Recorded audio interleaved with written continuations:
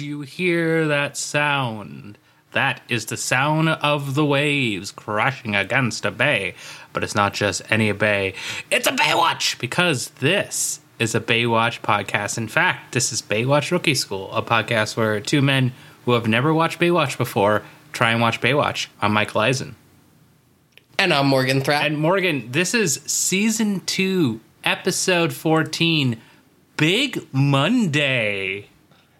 Oh, yeah. Don't get it confused. This is not Big Monday, the sequel. This is Big Monday. Yeah, it's not even Fat Tuesday. It's Big Monday. It's not even Smallvember. It's Big Monday. Small-temper. Is it small? No, it's Smallvember. No. Is it Smallvember? Isn't that the bit they always do on the Flophouse? Yeah, well, now I'm not even sure which one is the right one and which one is the wrong one in the bit. Mm-hmm. Same. Okay, well, you know what, folks? If you're not confused by this inside joke that we have just done, well, this episode ain't gonna make any sense either.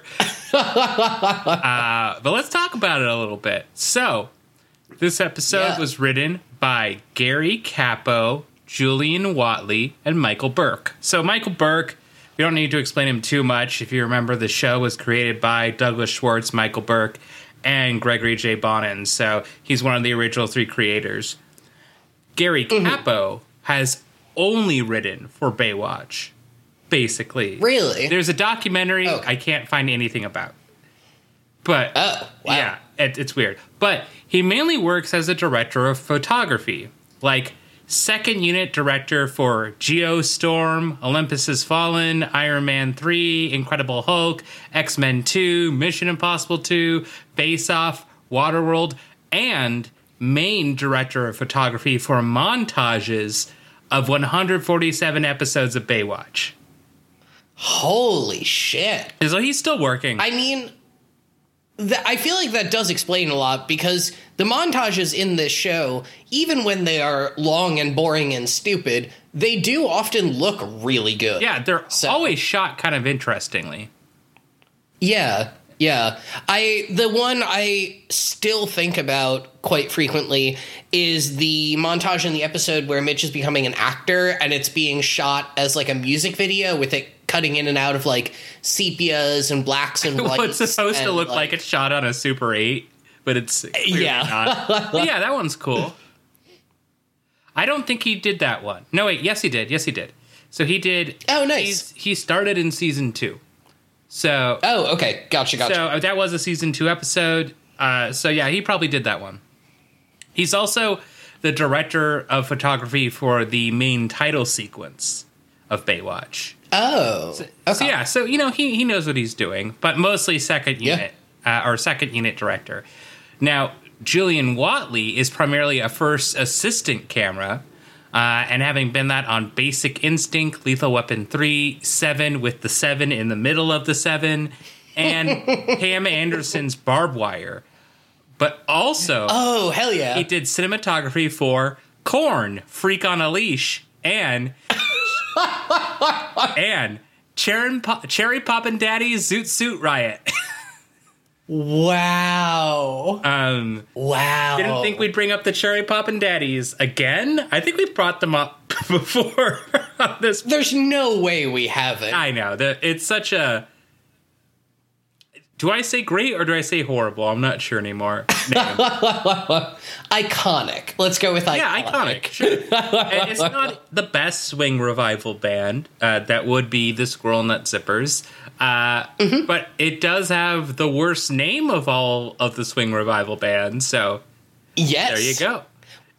Also closely followed by Squirrel Nut Zippers. Yeah, well, of course, because the best one is the Brian Setzer Orchestra, which is just like, okay, that just seems like a normal name. Cool, great. Yeah. But I do own 4 Squirrel Nut Zipper albums on CD. Wow. I really enjoy the Squirrel Nut Zippers. I didn't know you were such a zip head. Oh, yeah, I'm such a nut hoarder, you know? Just love me, I love nuttin'. Yeah. Some days I wake up and I'm like, time to nut. Well, I'm glad we've gotten this episode off on a good foot. Good. Zipper. No. Anyways, this is directed by Gregory J. Bonin. So I feel like that makes some sense. It feels a little bit tone deaf, which sure does. Follows the Gregory J. Bonin experience. And it was aired February 10th, 1992. Now, let's talk about some guest stars. Manu Tupo is Mitch's Hawaiian friend. That's literally his credit. Mitch's Hawaiian friend. He doesn't ever say his name. He just says friend. They do actually once late in the episode. It's Clarence. What? They cut it out of... Yeah. Oh, interesting. Yeah, so he's just credited on IMDb as Mitch's Hawaiian friend. Yeah, so I mean, that's how he's credited in the original episode as well, and on IMDb. So yeah, I don't know why they didn't feel the name, or didn't feel the need to, credit him by his character's name, but okay. I'll tell you why. It's because he's not Hawaiian. Well, he's from Fiji. Yep. I mean, at least he's a Pacific Islander, which is still, obviously still not great that they're just you're from the Pacific Islands, you can play anyone from there. They weren't gonna get, oh, God, who was it? They're not just get, John Wayne to be here's Mitch's Hawaiian friend. And he's like, I mean... Howdy, partner. Aloha. Actually, I would love that. It'd be racist. I mean, I would... But I'd love it. Oh, yeah. No, I mean, I would love it. And B, honestly, wouldn't be that surprised if Baywatch did that. Have you seen the characters that Buzz Belmondo plays in this show? Well, look, there's... Vito is not racist because he's not anything. The other character... okay, maybe. But Vito... Yeah. He's just from the planet Ito, Mm-hmm. Now... Next, we have Dawn Jafori, who plays Sharon Seeger, the mom in this episode. While having her fair share of roles in acting, she mostly served as additional crew on things. So, for example, she served as an acting coach for a few shows, including Paul Blart Mall Cop, a dialogue coach for a few shows, including Paul Blart Mall Cop, and Baby Wrangler for a few shows, including that. Can I take a guess? Yeah, take a guess. Kindergarten Cop? No. Take one more guess. The Tooth Fairy. No, it's a very Harold and Kumar Christmas. You guessed it. Oh, boy. Yep. Now, next we have Vincent Klin, who plays Sonny Palua. His role was mostly just he's a really attractive Hawaiian man in this. I mean, that's yes. But he's famous for roles in things like the Jean-Claude Van Damme film Cyborg, where he plays the villain named Fender Tremolo. Well, I want to see that movie now. There's 3 of them. So, yes, we will. Yes. Oh, yeah. He also plays 3 different characters in Baywatch over 6 appearances. He only has one appearance as Sonny, and he comes back in 5 years from now. They do that a lot, where it's in 5 years he'll be back. And he has a few appearances. But he's also famous in the 80s for being named one of the... this is actually really funny because I misspelled this. It's top 5 surfers in the entire world. But I wrote down top 5 surgers. And I like to think that's people who drink the Surge energy drink. Ooh, yeah, he's the Joey Chestnuts of Surge. That's the worst thing to ever be. The Joey Chestnut of Surge. Actually, fun fact, at my last company, we had this corner store across the street, and after a certain amount of time, it was basically us just keeping them alive. So we would always request things for them, and they would get it because they knew that we would get it if they got it.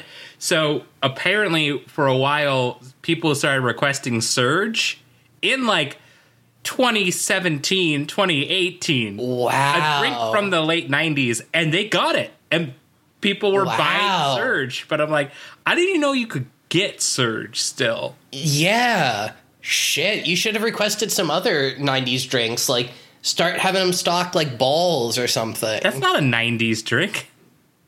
Isn't it? I don't know. No, Balls was popular when I was like in high school. That's like late 2000s. I don't know. Look, as we all know. All right, how about Ecto Cooler then? I don't even know Ecto Cooler. That was the I believe it was Mountain Dew, but Ghostbusters themed soda. Is it? But what's the flavor? I don't actually know. Like goop, or is it like slime flavored? It's probably going to be like banana or something. It is a High C. Okay, so like orange. Yeah, it is orange tangerine flavored green drink.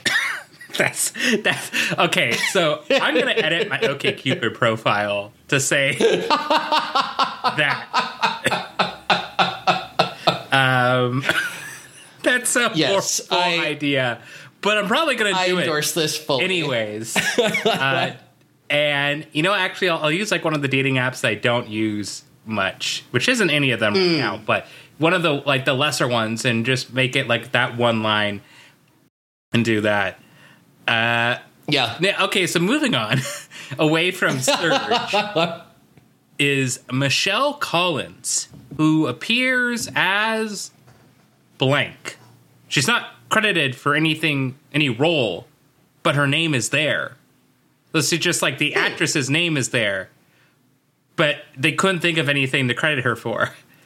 Anyways, she's the most famous person in this episode, which is the odd part. So only if you're British, though. So was in 502 episodes of the British soap EastEnders, and 447 episodes of the British soap Coronation Street.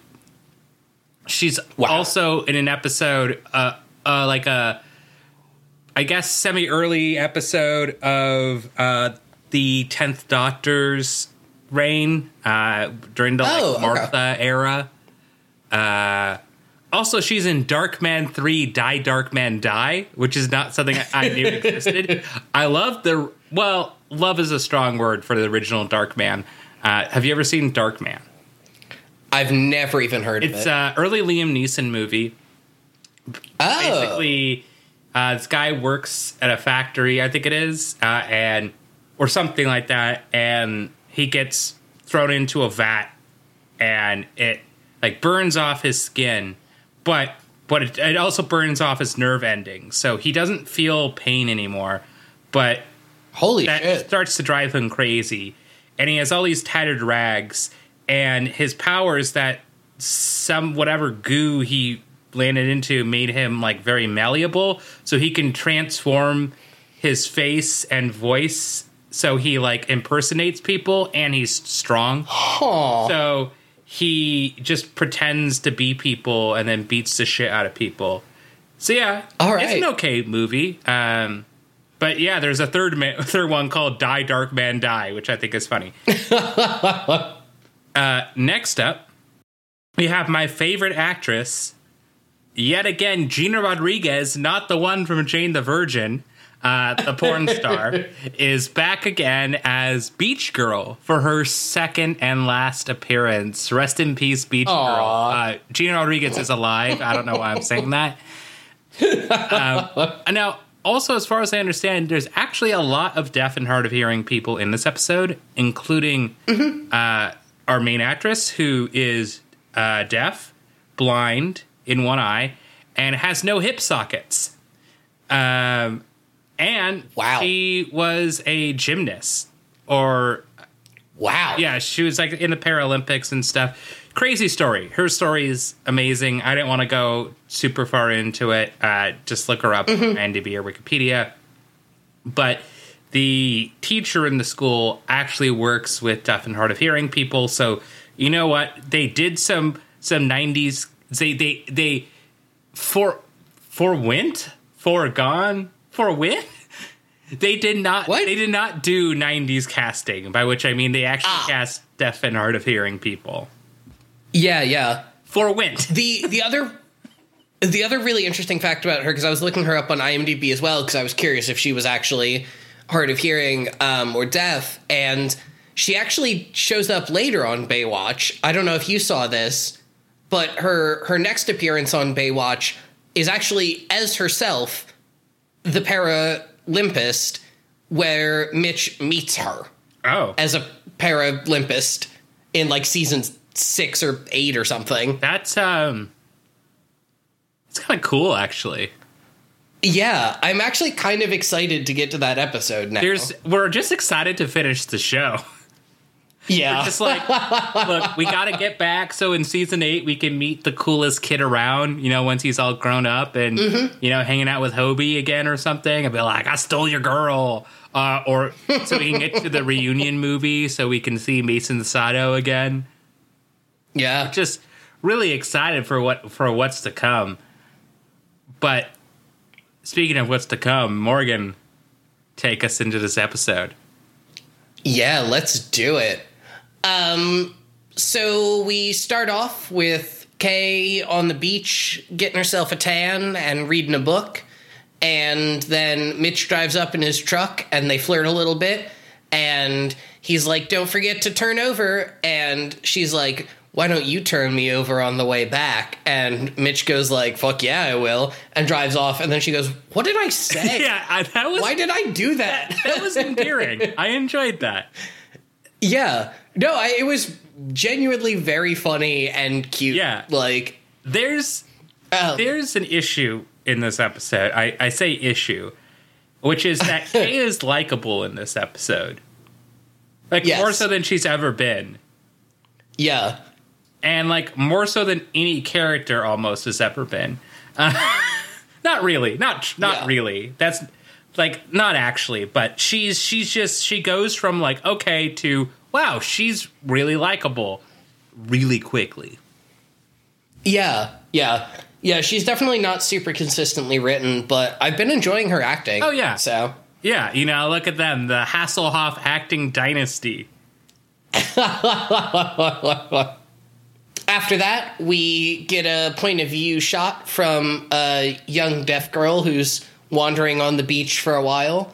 And then Mitch drives up to Shawnee's tower, and they chat for a little bit, and some teens are just playing music too loud on the beach, and they won't listen to Shawnee. And she asked Mitch to seduce them? Yeah. Now, there's an odd thing. The only reason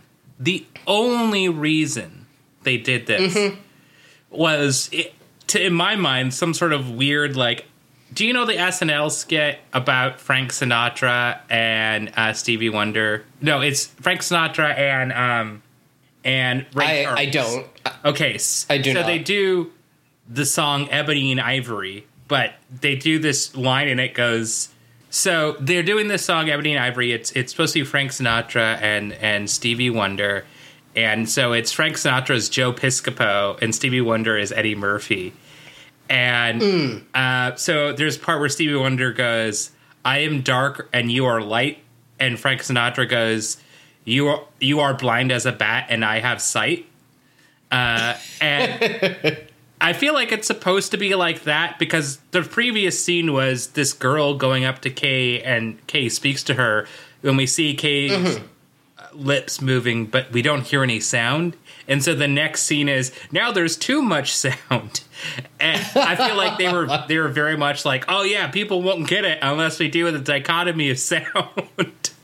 Yeah. It's very poor as a choice. It's not needed at all.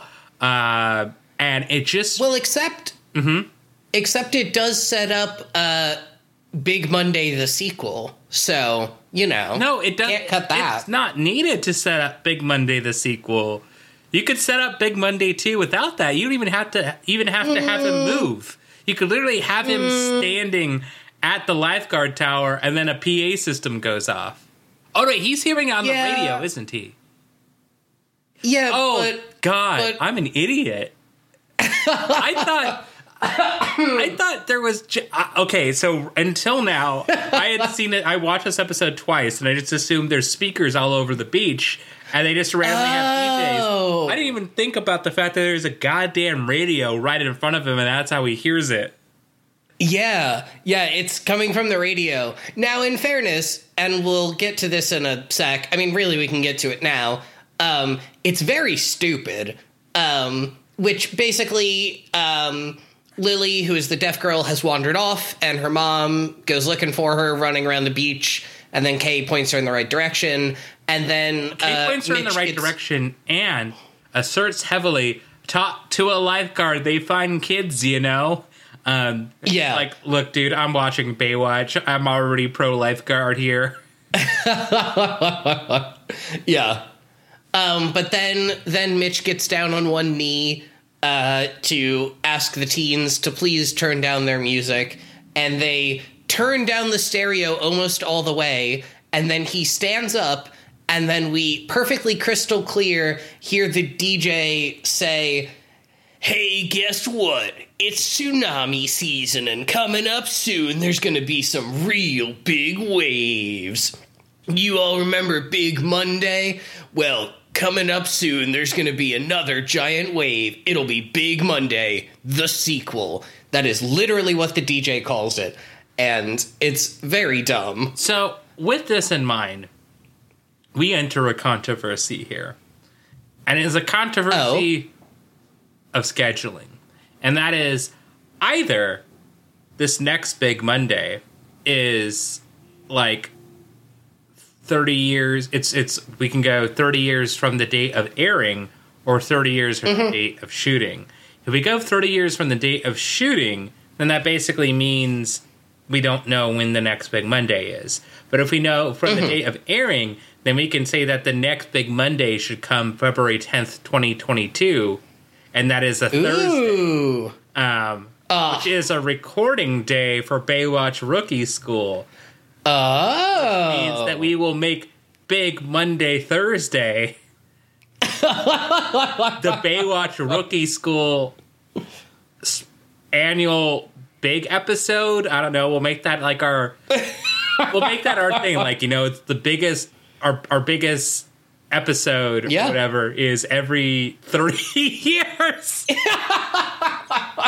I just realized that is every... Listen, if we're still doing this podcast in 30 years, I don't even know. I don't know how to conceptualize that idea. Well, look, I mean, there's multiple series to go through.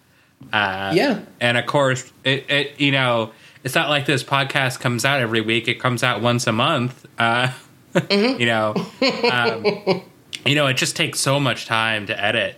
There's such high quality here, and so you know, it might take us 30 years, and by that time, you know, it's not just going to be the waves that are swelling; it's going to be our hands and our feet because we have gout.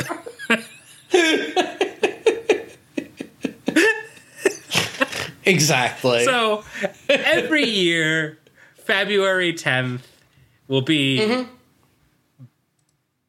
a big whatever day it is, and it will be a Baywatch Rookie School holiday. I love that idea. Well, listeners, remind me, because I will forget. Or I won't forget. Same. I don't know. Oh, wait. Hold on. Are you going to put this in our calendar? Yes. Okay, wait. Okay, this goes on the Baywatch calendar. Big Thursday. Big event. Exclamation point inside the parentheses and out. Because that's how you know it's big. And save. Okay, so yeah. Beautiful. Big... Wait, did I accidentally put it for February 11th? Oh, shit. No, I put it for February 10th. Cool. Okay. Perfect. So it's the next big swell. So apparently 30 years ago was a giant wave. And Mitch has some sort of trauma flashback with creepy music and visions of waves crashing over a young kid who clearly has a 90s style haircut, not a 60s style haircut, but whatever. And then the mom comes running at him, but he's not listening at all. Yeah. The music playing under this, I don't know if it was the same in the remaster, but in the original, it's like vaguely threatening sitar music, and it's so weird. So what they do in my version a lot is they do a lot of like a lot of like actually pretty scary drums. I thought it was pretty cool, especially given the fact that their whole thing that they're going for here is like Hawaiian themed, I guess, doing sort of. Yeah. We'll get into that a little bit later. Yeah. I guess it makes sense. But either way, yeah, so there's music playing to really show us that he's distracted because sound is the key to this episode. It's true. But yeah, Lily is in the water.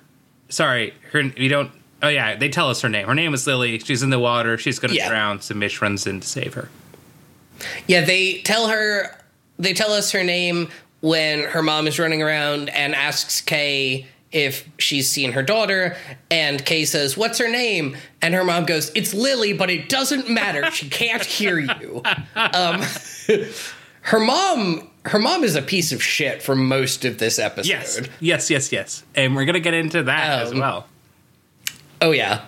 But yeah, Lily got caught in a riptide, and so Mitch goes to save her because Lily's mom, as she loudly yells, can't swim. I don't remember them saying that. That explains a lot. Yeah. Yeah, when she's like standing at the edge of the water with Shawnee, she's yelling, "I can't swim!" Oh. Yeah, I mean, it's not that exciting or important. But Mitch, because he was distracted by his maybe PTSD flashbacks, I feel like it's unclear. I feel like it is. It's definitely the 90s version of PTSD. I mean, it's semi-accurate. Yeah. No, it's not a terrible representation if that's what it is. Which, I'm not a psychiatrist, so. Why aren't you? But I mean, it was my minor in college, so. Ooh. That ain't gonna pay. I'm sorry. No. I mean, luckily I went for a much more financially lucrative major, which was acting. Yeah.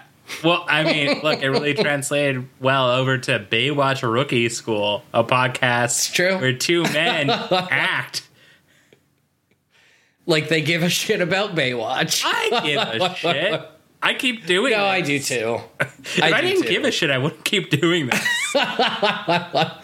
That is true. But yeah, Mitch is distracted by his flashback, and so he gets there a little bit too late. But don't worry, because a ridiculously built Hawaiian man is there to save Lily. Yeah. And he just, like, emerges from the water like a merman and hands Lily to Mitch and just, like, kind of, like, winks at him and leaves. And it was kind of erotic, I gotta say. If it wasn't in the context of, a drowning child. It was super erotic, and Mitch acknowledges it later. Yes. Yeah. And then the best part is once this guy, Sonny, hands Lily off to Mitch, he just swims back into the riptide. Yeah. Like... Yeah. He's Namor, king of the waters, and so he just disappears. Yeah. But then after that, Lily's back on shore, and so Mitch is doing CPR because she's not breathing. And a lot of people are watching. Yeah, a huge crowd as various lifeguards push through the crowd over and over again to stand there and watch. Real useful, guys. Yeah. And then It's, there's something odd about how in this show they constantly have to dispel the interest of every random onlooker who thinks maybe I'm going to get to see someone die today. And every time they're to like, okay, go away, people. Except for this time, where they don't tell people to go away. They just, like, talk secretly, but out loud in front of people who are just like, I'm staring. Is something supposed to happen? Yeah, I don't understand it. But yeah, eventually Lily wakes up and hands Mitch a shark-toothed necklace that was definitely not from anyone here, so it must have been from Sunny, our mysterious Hawaiian friend. But not, to be clear, Mitch's Hawaiian. No. That's a different character who we'll meet later. Yes. And then we get a scene where Hobie and his friends are out surfing, and Hobie doesn't want to surf any of the really big waves, so his friends go, cheap, cheap, what are you, chicken? What do they actually call him, Morgan? They call him a chicken. Yeah, they call him something else. Oh, I don't remember. They call him the world-famous chicken of the sea. Now, you may remember from the YouTube video I forced you to watch from the Jessica Simpson reality TV show, Morgan, sometimes we can get confused by, is chicken of the sea chicken or is it tuna? Because I know it's tuna, but it says chicken. And then what's going to happen is your husband is going to turn around and just stare at you. And he's not going to say anything. And then you're just going to go, well, which is it? And you're just going to continue to stare and then go, well, you ate it. And then you'll go, yeah, but it says chicken. And you'll again respond, no, Chicken of the Sea is the brand. And then you, as you are Jessica Simpson, will go, oh. Thank you. I put insert Jessica Simpson tangent here in my notes. So thank you. Anyways, yeah. These aren't really his friends. They can't be his friends. They're bullies. No. Yeah. But they're just shitty kids. But Hobie has the comeback of the century. Maybe the millennia. They ask him, are the waves too big for you? And Hobie says, yeah, they are. Not. And I was like, okay, Hobie, you could have just said no. Why did you have to? Yeah, but have to go. Yeah, they are. Then go not. But that's such a '90s thing, like the not at the end of everything. Yeah, but it doesn't make you look any better in front of bullies. Sure, but I do miss when that was a thing. I mean, look, the last time it was the thing was Borat. But true. Actually, you know, I don't want to risk my social standing by bringing that back. I ain't doing that. It's already fractured. I ain't making it worse. I don't know. I feel like the two of us might be in the prime position to bring back 90s culture. You mean unfunny? I mean, yes. Okay. But also, you know, we have a Baywatch podcast. We've seen TRL live and with what's his name from Smash Mouth. Yeah. So really, I think we're the next culture influencers. I mean, we're talking about. I mean, this is wait. This will sound seamless editing.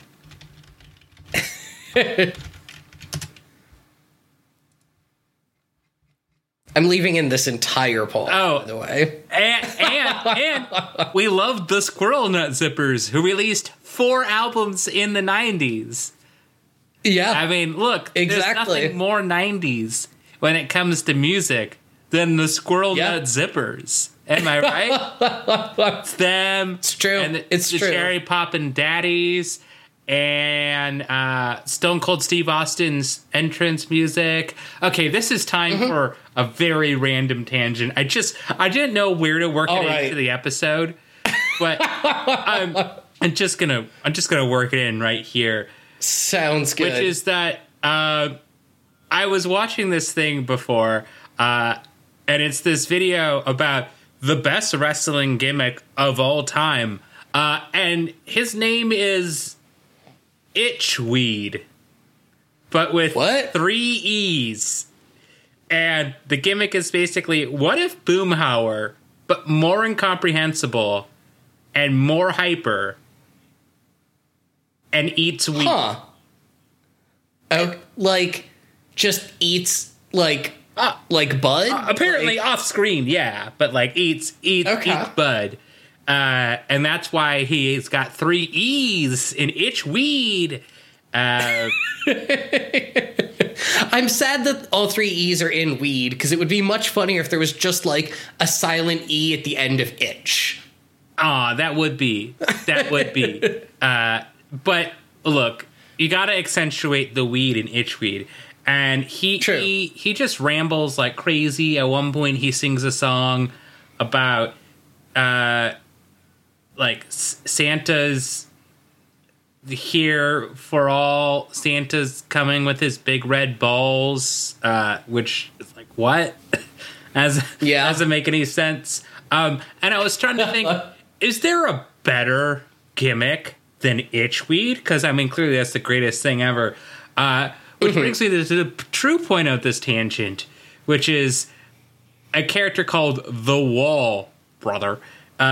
So the Wall Brother is this character played by this guy who's pretty tall like a wall, and that famous saying. Yeah, exactly. And the whole thing, he had a few matches, but his whole notoriety can be summed up by one segment where Hulk Hogan is in an outdoor ring. Actually, wait a second. Is this from... Oh, is this that clip? Which one? Okay. Didn't you send me this clip on Twitter at one point? I don't think I did. Oh, maybe not. Maybe I did. Maybe I didn't. I don't know. Okay. Well, maybe I did. Basically, so Hulk Hogan is in the middle of a ring.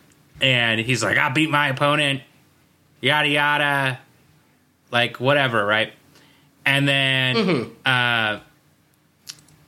they cut to this building that's like maybe 2.5, 3 miles away. And it's maybe like 12 stories tall. And there's just this dude on the top, on the roof, who lifts up his hand. And he's like, I'm going to like slam you, right? And Hulk Hogan from the ring, 3 miles away, points at him and goes, I know who that is, brother. That's the Wall, brother. And then he acts like all scared, but it's like, that dude's 3 miles away. What's he going to do to you? So it's like, it zooms out and you can see this like very small dot there. And like the crowd's supposed to be like, oh my God, who is it? But they literally can't see who it is. So they're actually confused. And like, you could see people with like their hand over their eyes going, what is that? Is that a person? What is that? Well, Hulk Hogan just goes, that's the Wall, brother. And so one of the Discord chats I'm in, everyone just likes to spam post the Wall and then the zoom out. Because the zoom out is like 30 seconds. Because they're like, oh shit, we really have to unzoom this thing. Anyway, that sounds amazing. It is. I'll put in the show notes, whatever. Anyways, yeah, let's talk about Shawnee and Mitch. Yeah. They have a little scene together where they talk about how Mitch was distracted and almost didn't see Lily, and that would have been bad. And then he's like, this guy showed up out of nowhere. He looked like Kanaloa, I believe is the pronunciation. Yes. The Hawaiian god of the ocean and a bunch of other things as well. Well, Morgan. Yes? Time for another tangent. All right. This is a mythology tangent, so I did some research. Mm-hmm. So, there are 4 big gods in Hawaiian mythology. I could tell you what they are, which would require me to open up this link that I have conveniently saved. That for some reason isn't loading. I think this website's kind of shitty. So we're going to do a different website. Yay! All right. Okay. So there's 4 main gods. There's Ku, Kane, Lono, and Kanaloa. So Kanaloa is an ancient Hawaiian god symbolized by the squid and the octopus. So he's typically associated as a complementary power to Kane, who is a procreation god. So, of course, because Mitch wants to fuck him. But Kanaloa is kind of like a second face of Kane from everything I read. Kind of like Ahura Mazda is a dual-faced god of Zoroastrianism. This is sort of like that. I saw it referenced as the subconscious. Kanaloa is the subconscious, the Kane's conscious. And Kanaloa is considered also to be a god of the underworld, while also being an ocean god. Interesting to note, though, that while Kanaloa is one of the 4 major gods, he's apparently, out of all the gods of the Hawaiian mythos, the one that traditions speak the least of. There is the least written about. He is the least important of the 4 major gods.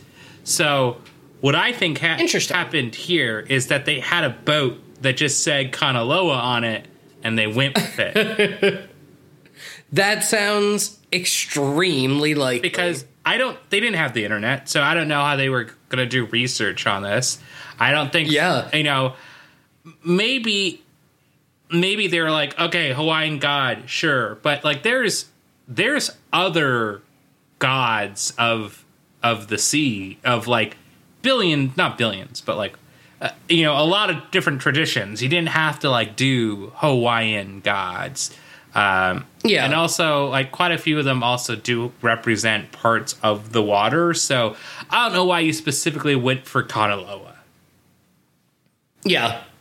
Yeah, at least the 2 like main guest actors in this, one of them is actually Hawaiian and the other one is, from Fiji. But is playing Hawaiian. So at least there's like a tiny bit of tie-in, but it still feels a little weird. Kanaloa does have an equivalent in different traditions in the Pacific Islands. I know at least, I think in Fiji also they have, it's like, the way that like, Jupiter and Zeus are the same. It's sure. Kind of like that for Kanaloa. Gotcha. So different traditions have pretty similar gods. I did think it was cool that they even like knew about this and even brought it up. Like, it's not like they were just like, oh yeah, that's Aphrodite. Everyone knows that's our favorite water person, other than the fact that Aphrodite like was birthed out of a clam. So it's like that part could make sense, but I think it's cool that they went for an actual like ocean god for every episode's the ocean episode, but for the ocean episode of Baywatch. Yeah. No, it's, it could have been handled a lot worse. That's for sure. Like other parts of this episode. Oh boy. But yeah, basically the rest of this scene is Mitch just kind of telling Shawnee about Big Monday and how he had a flashback to when Big Monday happened. Which was 1961, which is why technically 30 years later, it's 1991, but I'm going to say it's 1992 so that we haven't missed Big Monday. Yes, I think that's a good idea. Next up, we get a scene back in headquarters where Kay is trying to teach Lily sign language, and Lily's mom stops her because she doesn't want Lily to learn ASL because the family doesn't believe in it. Yeah. Because they think it's going to make her different, and it's like, she's already different. Yeah. Yeah. Kay gives a whole PSA about how, exactly like what you just said, like, Lily's already different, but that's okay, and you just have to learn to accept it. And it's Ooh, boy, remember when I said I liked Kay's acting? This is not one of those scenes. The scene, it's so weird. It's like, who's this directed towards? Is there like a sizable portion of people that they were like, look, we educate people about water safety, and also, if you're anti-teaching like ASL to your kids, this is the episode for you. Yeah. I mean, my understanding is that this was actually not a controversial opinion in the 90s, but certainly not as, like, de rigueur the way of doing things as it would be today. I mean, I don't know. I'm not hard of hearing, so I mean, I same. I wouldn't know. Yeah, no, I mean, I'm not as well. I've just, I've always been fascinated by sign language because it is such a completely different way of communicating. Yeah. So I've read like bits and pieces of history of like deaf and hard of hearing culture and like the formation of ASL and stuff because I think it's super interesting. Most of the stuff I know, it comes from my teacher in preschool had a why am I forgetting what it is on your ear? Cochlear implant? I don't know if it was that as much as it was a hearing aid. Gotcha. But there is, I got reinterested because there was a contestant on the last season of The Bachelor who had a cochlear implant. Oh. Which was really cool. So I started following her on Instagram, and I was just one day watching her stories, and one story she's like, well, my cochlear implant broke. So here's me doing, like, I can't hear at all right now. So I'm trying to talk to you all, but I can't hear myself. And so I'm doing like this express delivery of this cochlear implant.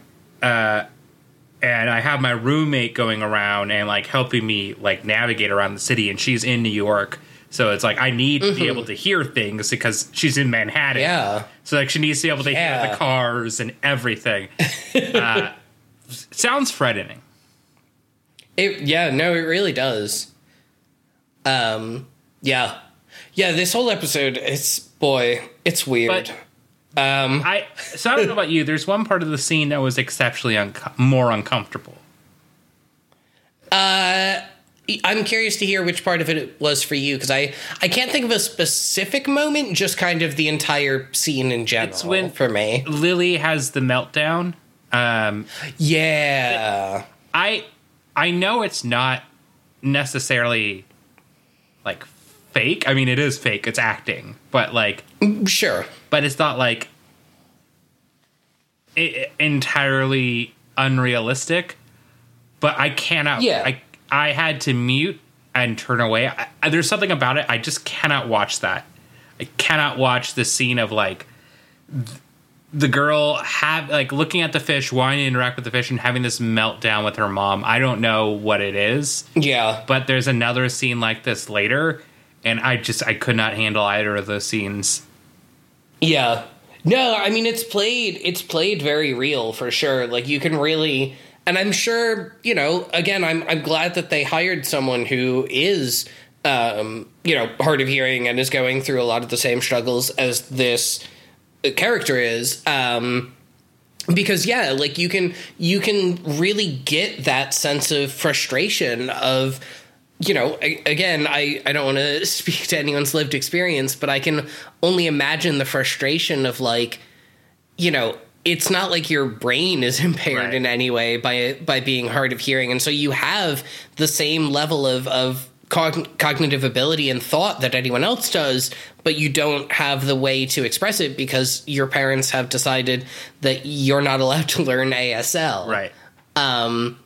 And yeah, she, like you said, she wants to feed the fish and freaks out because her mom isn't getting it. And then Kay figures it out and like takes Lily to go feed the fish and then tries to convince the mom to let Kay put Lily in like a school for deaf and hard of hearing kids to teach her sign language, and points out to the mom like, hey, if you did this, she would actually be able to communicate. And the mom is like, I don't know. Sounds like weird hippie nonsense to me. Next thing you know, she's going to be eating the weed, like itchweed.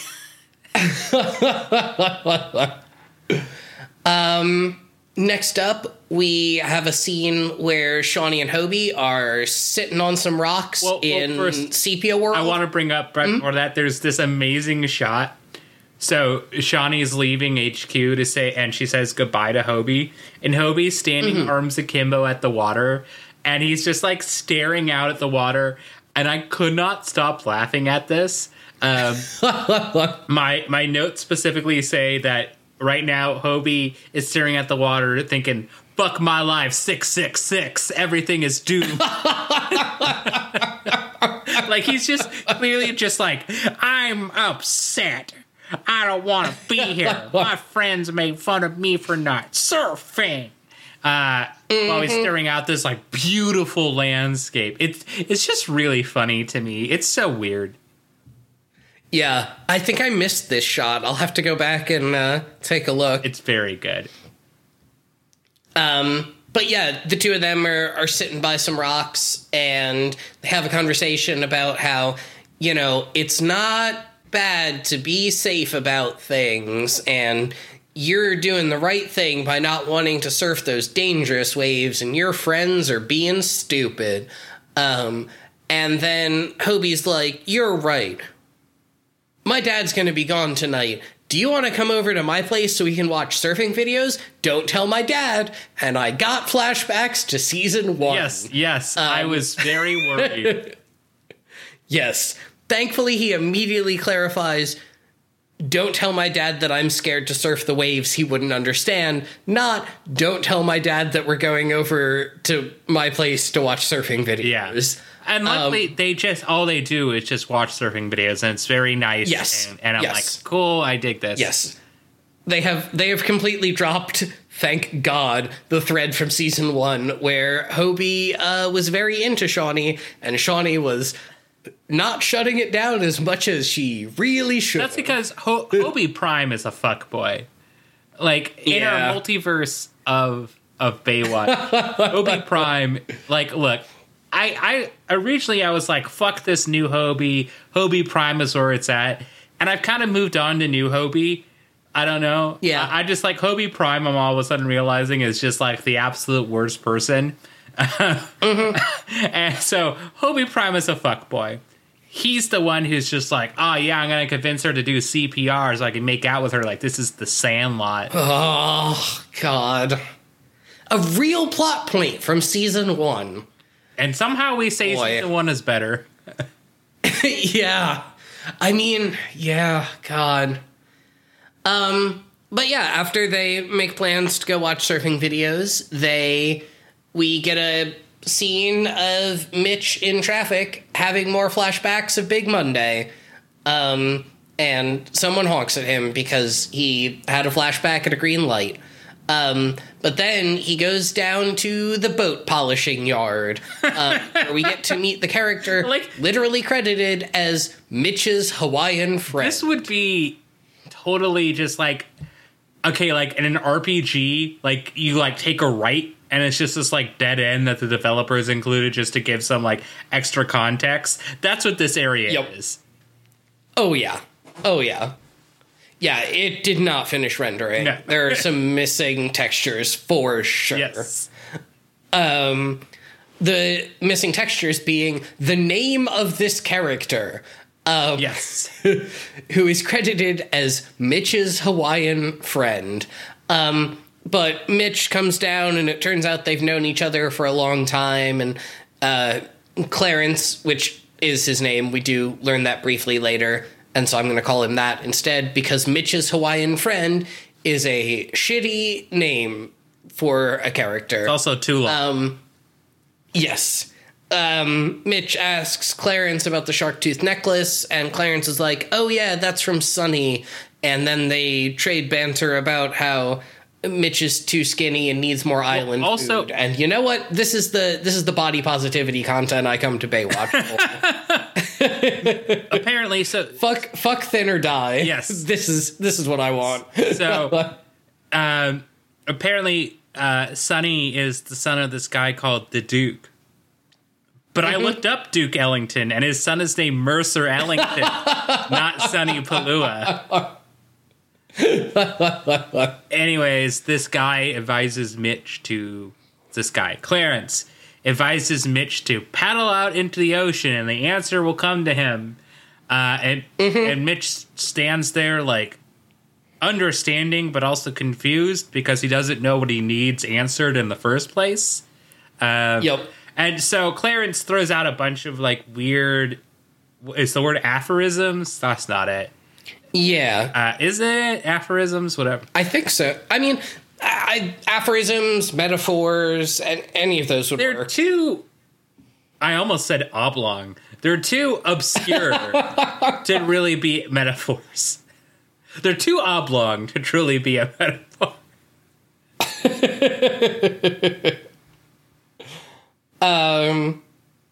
But yeah, just, general, vaguely, mystical sayings that are just like the kind of shit that white people in the 90s imagined that everyone in the Pacific Islands talked like. But also, Clarence does this thing where he clearly tells Mitch to paddle into the ocean and the answer will come to him, and then, like, gives him a face being like, I'm giving you absolute bullshit, right? Like, that's the face that he makes, which I appreciate it. It's like a small glance, but I appreciate it because, like, he knows what he's doing. So that I like, because in most of these shows or movies, they would not have that extra glance. They would just do it, and they'd be like, oh, he's so wise. And he's just like, I'm just a dude who works at the RPG yard, Totally. But yeah, after that, we get to go see the School for the Deaf, which starts off with one of the teachers leading all the deaf kids in a sign language version of the Pledge of Allegiance, and we do get the entire Pledge of Allegiance. While Kay and Lily watch. It's weird. I hadn't heard it in a long time because the last time I did or even heard the Pledge of Allegiance. I mean, I remember it, but it was kindergarten. That was the last time. Like, I did it in kindergarten every day and then never again. Yeah. I mean, I've never said the Pledge of Allegiance. It's because you were a goddamn commie. Fucking hanky over here. Whoa, now hold on.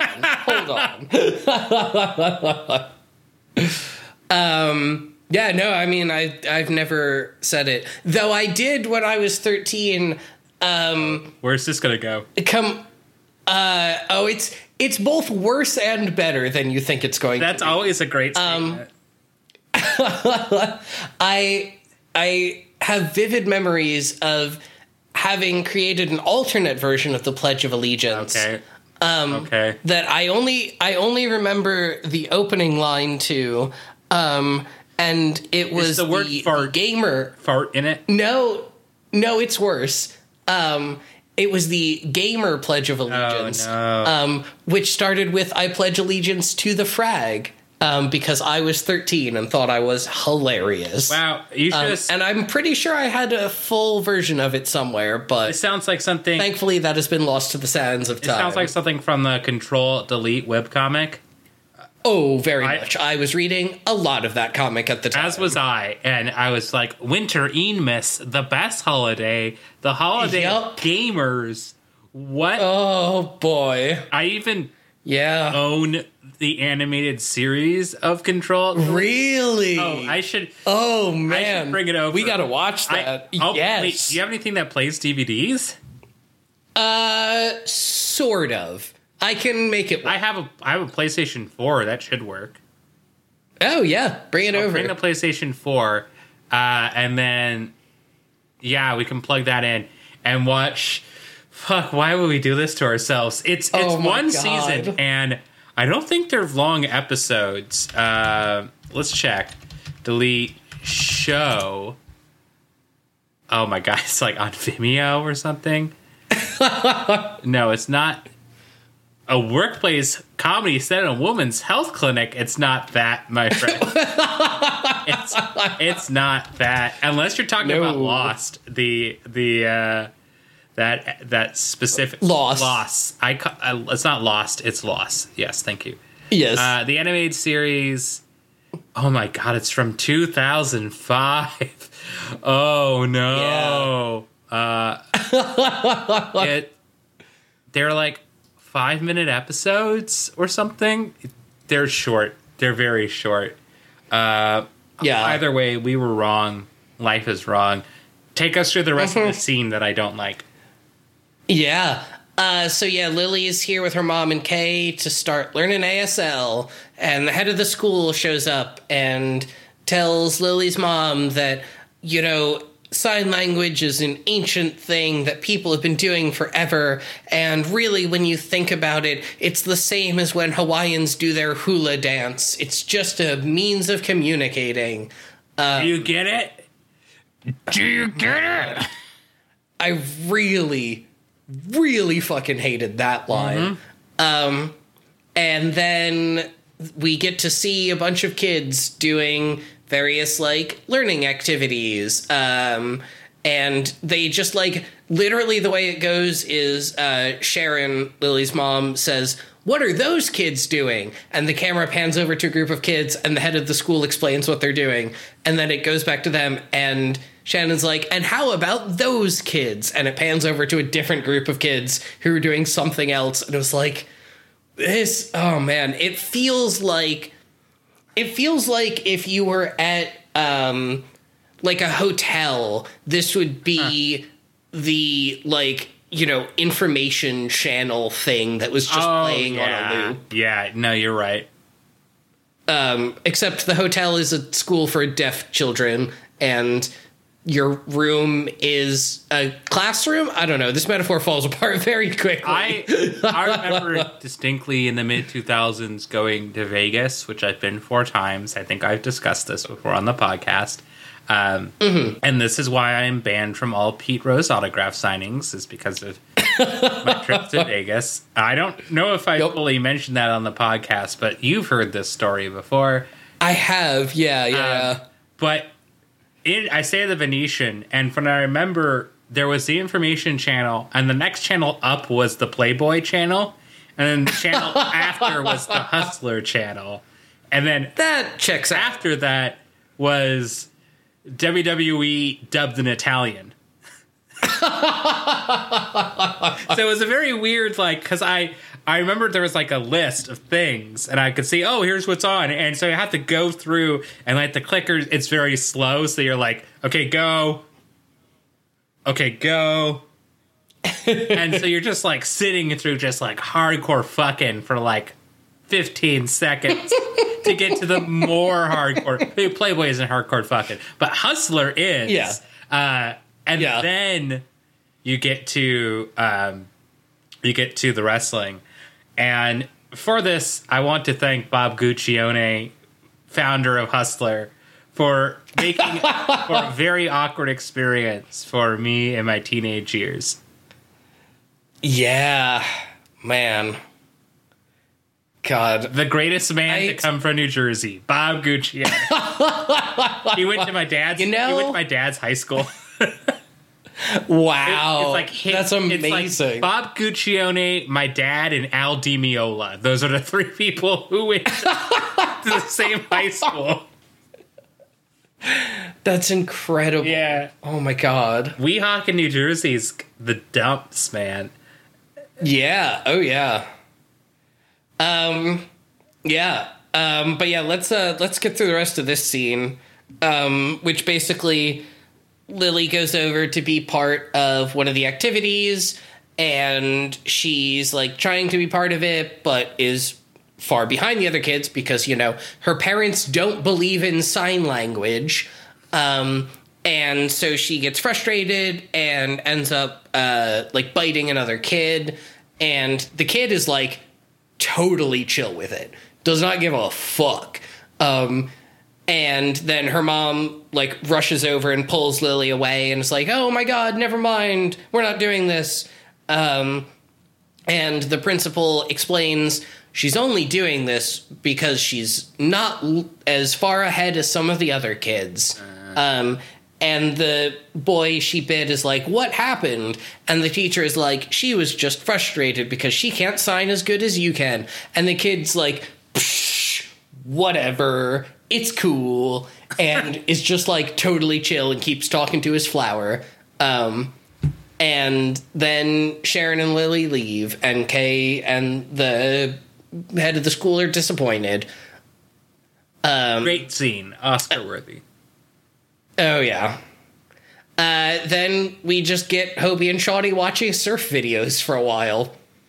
The scene kind of doesn't matter. Actually, they just sit on a couch and watch surf videos. That's what you get next, because you skipped like 3 scenes. Oh, no, you're right. I totally skipped a section of my notes. What we actually get next is Mitch having a montage of paddling while some, like, Counting Crows style music plays. That's what you get? Yeah. Oh. I listened to, like, a second of the music from the other one, because what I did with this episode, because I was curious after the episode a couple weeks ago where they cut out a bunch from the remaster. I actually had both episodes playing with the remaster on mute, just to see if there were, like, any major differences, but there aren't in this episode, so it was a waste of my time. I mean, not really, because it took the same amount of time as just watching the episode.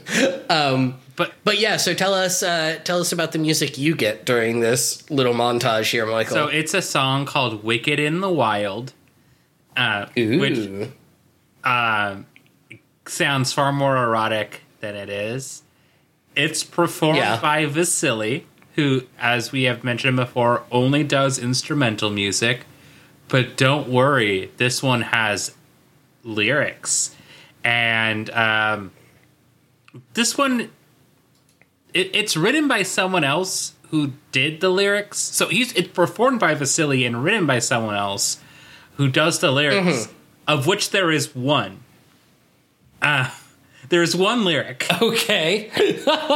They say 8 times, "No rest for the wicked in the wild."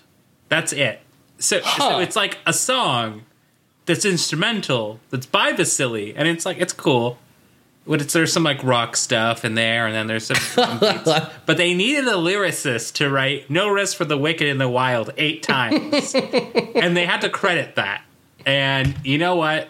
Baywatch, thank you for supporting the struggling Hollywood industry. Yeah. It's true. I mean, without Baywatch, how would we have ever gotten just such incredible original songs throughout this entire remastered series? Like, really, these artists just deserve awards. Yeah. I mean, I personally can't stop thinking about the duo of songs about wanting to fuck your brother. Like... We'll never forget about that. I hope there's a worse one. I really hope there's a worse one than wanting to fuck your brother. I kind of do too, just to see what the hell it would even be. What to fuck your sister? Yeah. I hope we don't ever meet Mitch's dad, so we can't get, Mitch being like, "I want to fuck your dad." Yeah. Because he just wants to fuck everything. It's true. But yeah, the rest of this is basically one of the other guys paddling in this montage is Sonny, the guy who rescued Lily. And then Mitch and Sonny go hang out with Clarence, and Mitch gives the necklace to Sonny, and it turns out that Mitch knew Sonny's father. And Duke Ellington. We already kind of knew that, but... What? Duke Ellington. Yes, Duke Ellington. Exactly.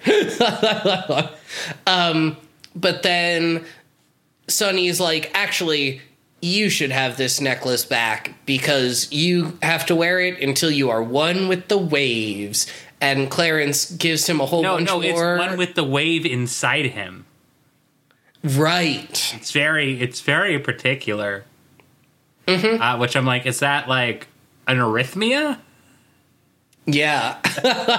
Like, is it every time you feel the wave in you, your heart stops beating? Like, you should go to a doctor. That's caused from too much potassium can cause that. Maybe stop eating so many gourds. Stop eating pumpkin all the time. God, I really desperately want a scene of just Mitch on the beach on a towel, just chowing down on a pumpkin like a watermelon, just like holding slices of it, going to town. The Halloween episode where Mitch is just like, yes. Like, the plot of this episode is that Mitch is addicted to pumpkin. Will Shawnee be able to pull him away? Meanwhile, oh my God, Eddie is a never nude. Mm-hmm. In this episode, Mitch learns to squash his addiction. Oh, and then it's something like Ben learns a new slang word, and it's hip hop.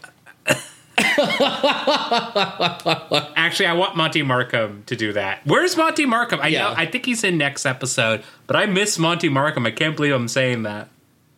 I don't know that I do. Okay. But, you know.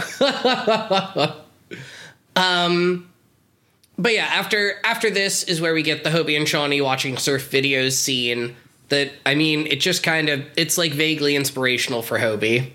That's about it. Yeah. And then we get another montage, which is Kay and Lily having fun at an amusement park, while in my version, some genuinely really good, like, late 80s, early 90s techno plays underneath it, and I would listen to this song. Like, nice. I would put it on a playlist. It's good. I have to listen to that. Yeah. I, again, heard a little bit of the song you get, and, well, why don't you once again tell us about some of this delightful original music? Yeah, so this song is called Life Is What You Make It by Sherry Short. Now, Sherry may be our most successful writer on this show, according to Google, but not according to my research. Literally, the Google little snippet says that she's like a multi-time platinum artist, but that's kind of a lie. Really? Like, she's technically written for Ariana Grande. Sure. Well, Ariana Grande was on Nickelodeon. And it's like, yes, she's written for Miley Cyrus when she was Hannah Montana. And it's like, there's a lot of like, yes, but. So I found a Last FM bio of her, and it talks about her being a rising star at only 21. But that bio was written in 2009 and no one updated it. So, I mean, I don't know. Is she still a rising star? And her website has her showing all the shows she's done music for like Drag Race, Blackish, Lucifer, New Girl, Shane, Parks and Rec. But like lots of people do music for those shows. Sure. Like, everybody we've basically had doing music does music for those shows.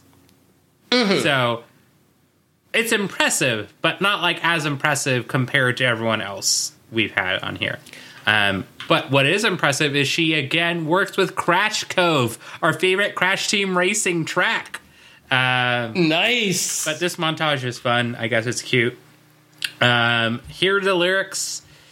They're not great. Actually, you know what, Morgan? Why don't you read the lyrics this time? All right. I don't think I've done this before on the podcast. Maybe like once. Okay, I've split. This is a lot of lyrics. Some of the lines should probably be like shorter or longer there, but the file I got that has the lyrics did it this way. So you can read it this way. Go for it. All right. Give me just a second. This is the first time. This is exciting. Don't fuck it up. Yeah. Hang on just a second. Don't, like, I don't know, accidentally read the lyrics and then be like, life is what we make it when you want to fuck your brother. Oh, shit.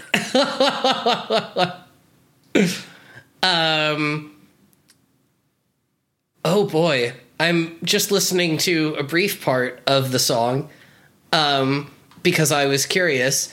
And, boy, it's something. I don't even remember what it sounds like. That's the problem.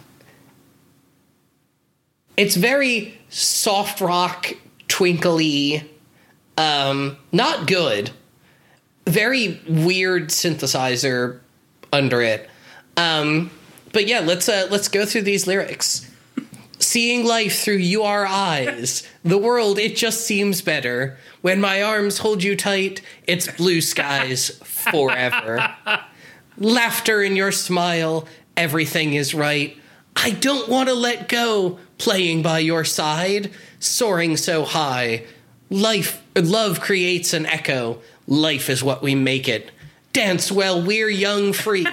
Life is what we make it. So take my hand and run with me. Life is what we make. Life is what we make. Life is what we make it. Life is what we make. Life is what we make. Life is what we make it. So take my hand and run with me. I would drive through the night. If you're lost, I'll be your shelter. I'll be your safe place to hide. Be the sun through stormy weather. I'll be by your side. Through the darkest night, I will never let go. I'll be down to ride. Through deep and wide, I'll be there, you know. Life is what we make it. Dance while we're young, free. Life is what we make it. So take my hand and run with me. Big finish. Life is what we make. Life is what we make. Life is what we make it. Life is what we make. Life is what we make. Life is what we make it. Listen to Life is what we make. Life is what we make it. Life is what we make it. Life is what we make. Life is what we make. Life is what we make it. So run with me. This feels like a song written by Itchweed. Yes. This song is nonsense. Yeah. And it's oddly dark. Like, it's very aggressive for a montage where it's just Kay is like gonna go see a mechanical shark. It'd be like going to see Shamu, right? And Shamu is jumping and doing all these like water tricks, and all of a sudden, Nirvana's "Rape Me" starts playing, and you're like, what the fuck? It's all of a sudden you're like, this doesn't seem right. This seems a little bit too real for what I'm seeing right now. This song is creating a controversy that is not there at all, which is Kay ditching her. Yeah. I'm curious, while we're talking about the songs, I've posted a link to the original version of the episode. I'm curious if you want to take a quick second and listen to a little bit of the song, what your thoughts on it are. Yes, let me open this up. Let's see. This is like the Candy Cane Land version of a Mortal Kombat song. I dig this. Right? It's like genuinely good. It's so upbeat. Yeah. It makes much more sense for the scene, right? Yeah. Okay, yeah. No, you're completely right. I would put that on a playlist. Yeah. If I weren't making playlists that all were, like, depressing. I actually did write a playlist that was all about, like, songs with water in them. And then I got a little bit carried away and was like, but what if I do this experimental track? And then I gave it to someone. They're like, Michael, you have to edit this. Yeah, and I was like, I'm sorry. I started making a playlist for me because I got carried away, and so I had to edit it. But I would put that on my water soundtrack. My water. I did at one point create a playlist on Spotify called Whale Songs, and here's the track list. It's very short. It is Cascadia by Said the Whale, 5 Years Time by Noah and the Whale, Laugheson by Noah and the Whale, The Adriatic by The Lighthouse and the Whaler, Killer Whales by Small Pools, and The Whale Song by Modest Mouse. So that is amazing. I love all.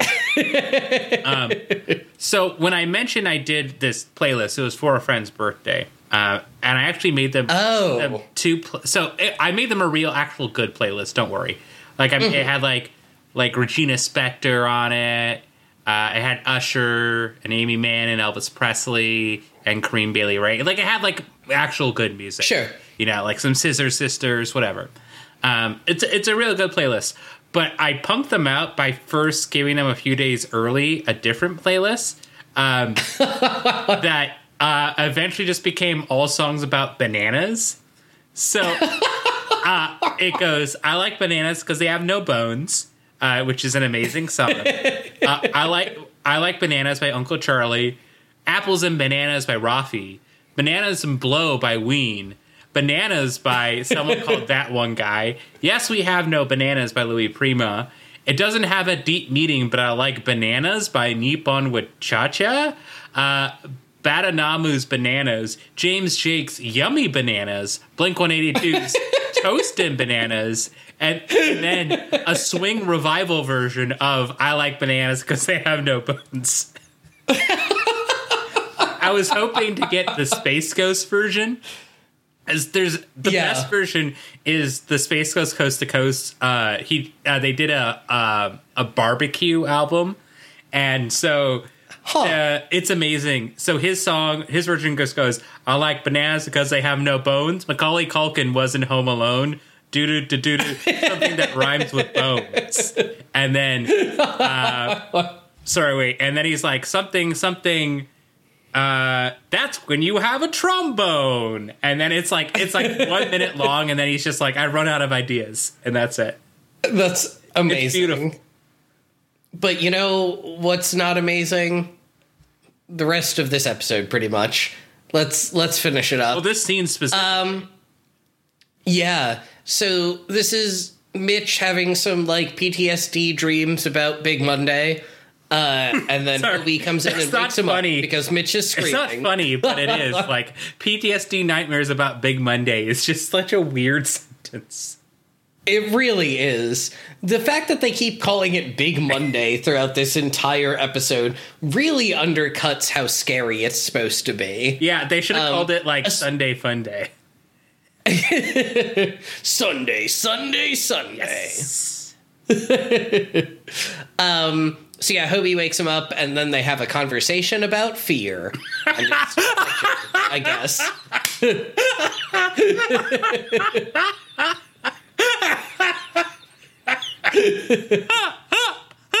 It's just an amazing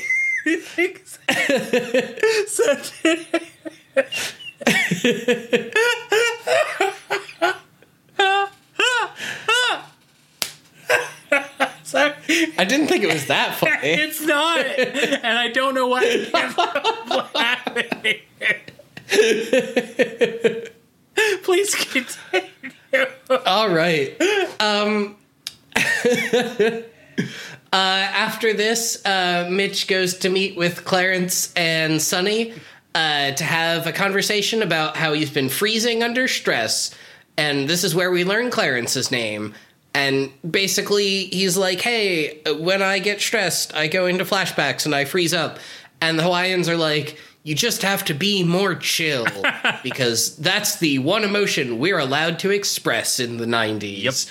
Yep. And then we get a spooky rowing montage. And it goes on for a long time, and there's spooky music. Yeah, and this is where we see that there is a boat called Kanaloa, and also there's a DJ who says it Kanaloa, only Kanaloa will know it's going to happen. And so in this part in my notes, I decided to list just a few gods they could have chosen instead that I think would make this more interesting. Enki, Mohan, Indus, Bisu, and then my favorite, Titty Mun. Just because I like saying that. Yeah, that's fair. That's it. That's the joke right there. It's just me getting to say titty. I'm mature. I just want everyone to remember that. I'm mature. Of the two of us, you are older, so... That doesn't mean anything. Exactly. Of the two of us, I'm the mature one here. Yeah, after this, we get, like you're saying, the DJ is announcing that today is the day of the big wave. And he starts his broadcast by saying, this is it, dudes and dudesses. And I was like, that is the most California shit I've ever love heard. it. Dudesses. Oh, that's amazing. Yeah. I'm going to use that. Yeah. But yeah, it's the day of the wave, and Mitch is making oatmeal, the perfect surf He can't meal. fuck it up. Hobie wants to go surf with his friends, but Mitch is like, nah, we should surf together, dude. Dudettes. Come eat my oatmeal and surf with me. Yeah. Brother. And then Hobie goes to the beach with his friends, and his friends are like, come on, don't you want to surf the big wave? And Hobie's like, nuh-uh, it's not safe, and you don't have to prove anything to anyone, so just chill. And the kid's like, fuck you, nerd, and goes off to go surfing. Yeah. But then we get another brief surf montage where Hobie's friend eats shit when he gets hit by a giant wave. Yep. So Hobie goes to rescue him. And we're going to see this shot over and over. Like, they really recycled shots in this episode. Oh, yes. Eventually, Mitch goes in to help Hobie save his friend. But before he does, that's right, he freezes for a second because of his PTSD. Which, yeah, I mean, that is entirely reasonable. Yes.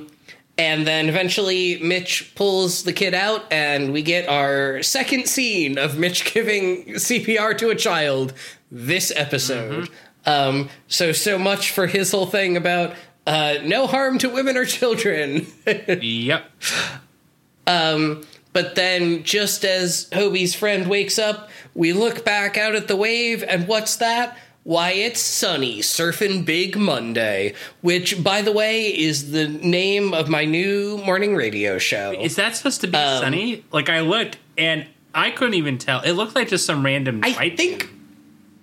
Oh, maybe. I assumed it was Sunny because that at least, like, made sense thematically, but again, I was watching it at 480p on a 27-inch 4K monitor. It wasn't clear. So, I don't know. It did look like a blur. Yeah. I was just hoping it was because, that would be good writing. Right. Now, let's see. We've got two more scenes left. One of them is that Lily is back in school, and she's starting to really love it because she signs to her mom, I love you, Mom. And now her mom is on board with it, and that's good.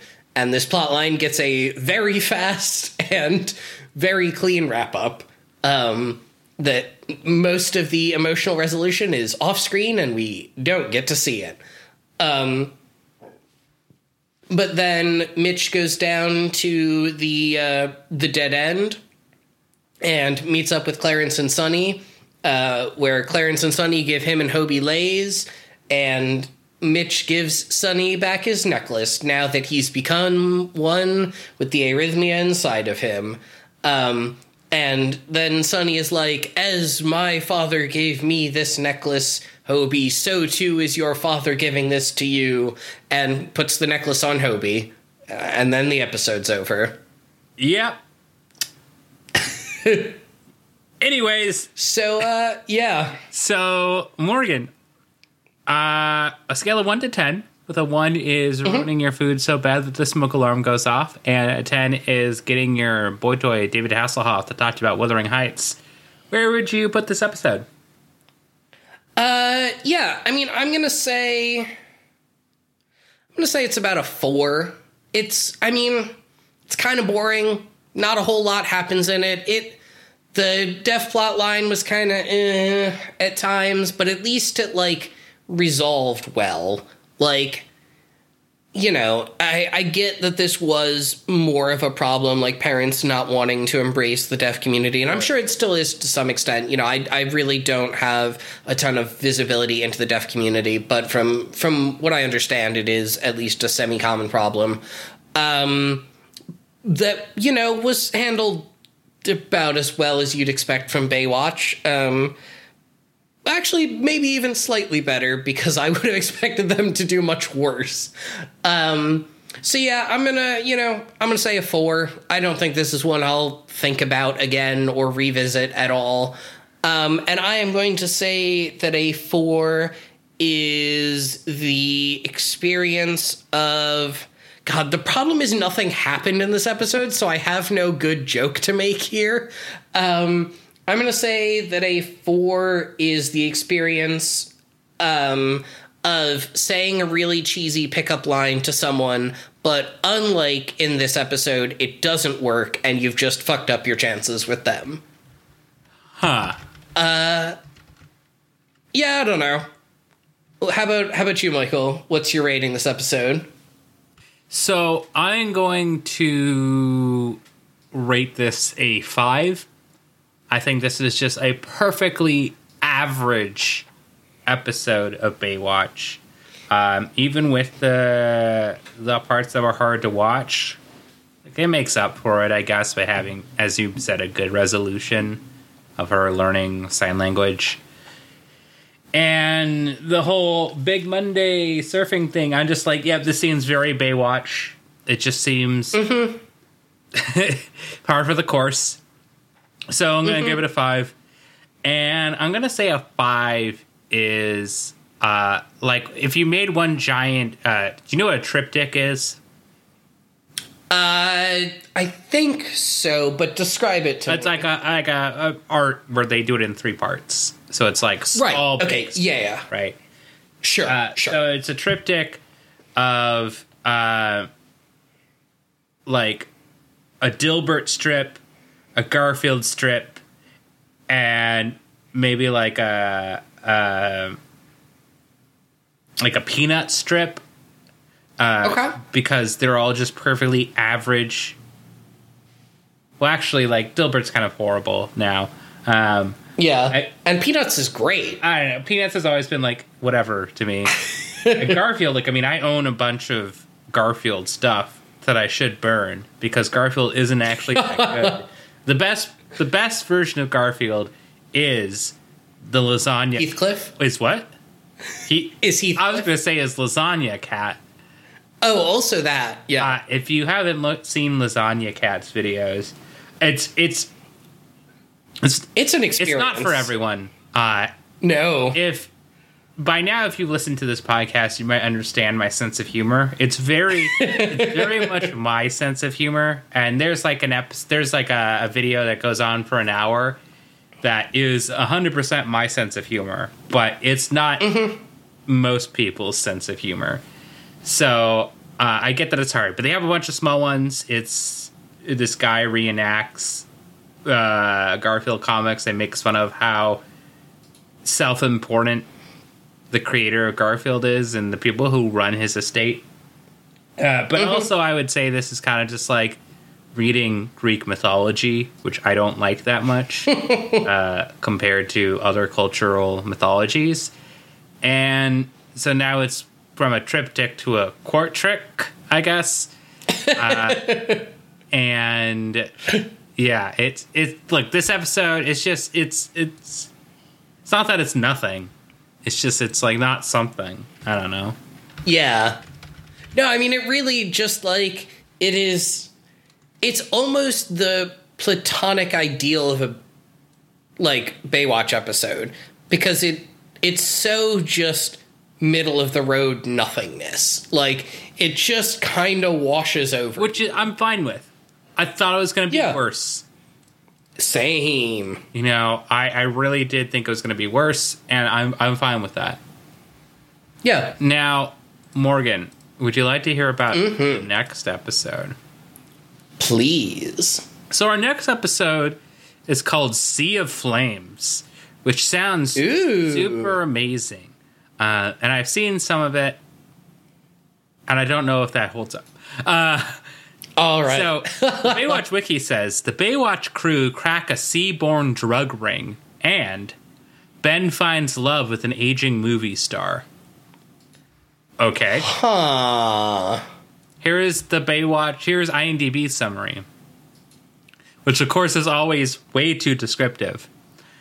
After a drugged-out vagrant torches Eddie's lifeguard tower, he, Shawnee, and Detective Lyle Connors investigate to find an illegal offshore drug laboratory that's distributing a new form of drug called Spice. Wow. What? I'm like, yeah, it's turned into Dune. Wow. Yeah. Mitch and Captain Thorpe are trying to convince the local city board to spend more financing for a new wave runner in order to catch the elusive drug dealers. Meanwhile, Ben rekindles an old flame when Maggie James, a former movie actress he adored for 30 years, suddenly shows up at her old beachfront house. Yeah. It's going to be a weird one, huh? Yeah, it's going to be kind of weird. Honestly, the character I care least about is Ben. Like, I actively do not... Like, with Monty Markham, I'm like, you annoy me. Yeah. Then I'm like, I literally do not give a shit. Yeah, there's just nothing to Ben. Like, he occasionally uses a cane and is vaguely friendly. That's, like, the most characterization we've gotten out of that character. Sometimes he stares off into the distance and time passes and you're like, Ben, are you okay? And other times you remember, didn't you blow up in the pilot episode? Yeah, he's whatever. Yeah. I don't know. Yeah. Yeah, I don't know that I have any final thoughts on this episode because there's just not a lot to think about with this one. So unless you've got anything, Michael, we can wrap this bad boy up. 1 second. I think I had something. Oh, wait. Hold on. I saw something, and I'm trying to look it up again. And I think it was important, but now I have to remember if it actually is important. No, I did find, though, a recent commercial of David Hasselhoff for Chicken Licken. And I just love that. Speaking of David Hasselhoff doing commercials, we should include a link in the show notes to the David Hasselhoff vaccination commercial he did in Germany. Yes. That is the weirdest fucking thing I've ever seen. Yes. Look, David Hasselhoff is big with the Germans. We know that. Mm-hmm. But it still confuses me to this day, even though I have cultural context for it now, that David Hasselhoff, of all people, is just important. Like, he's important to me because I watch this show now, and I'm like, David Hasselhoff is the actor I watch most frequently now, which is not something I thought I'd be saying a year ago. Yeah. But still, like, why? Yeah. Yeah, that's it.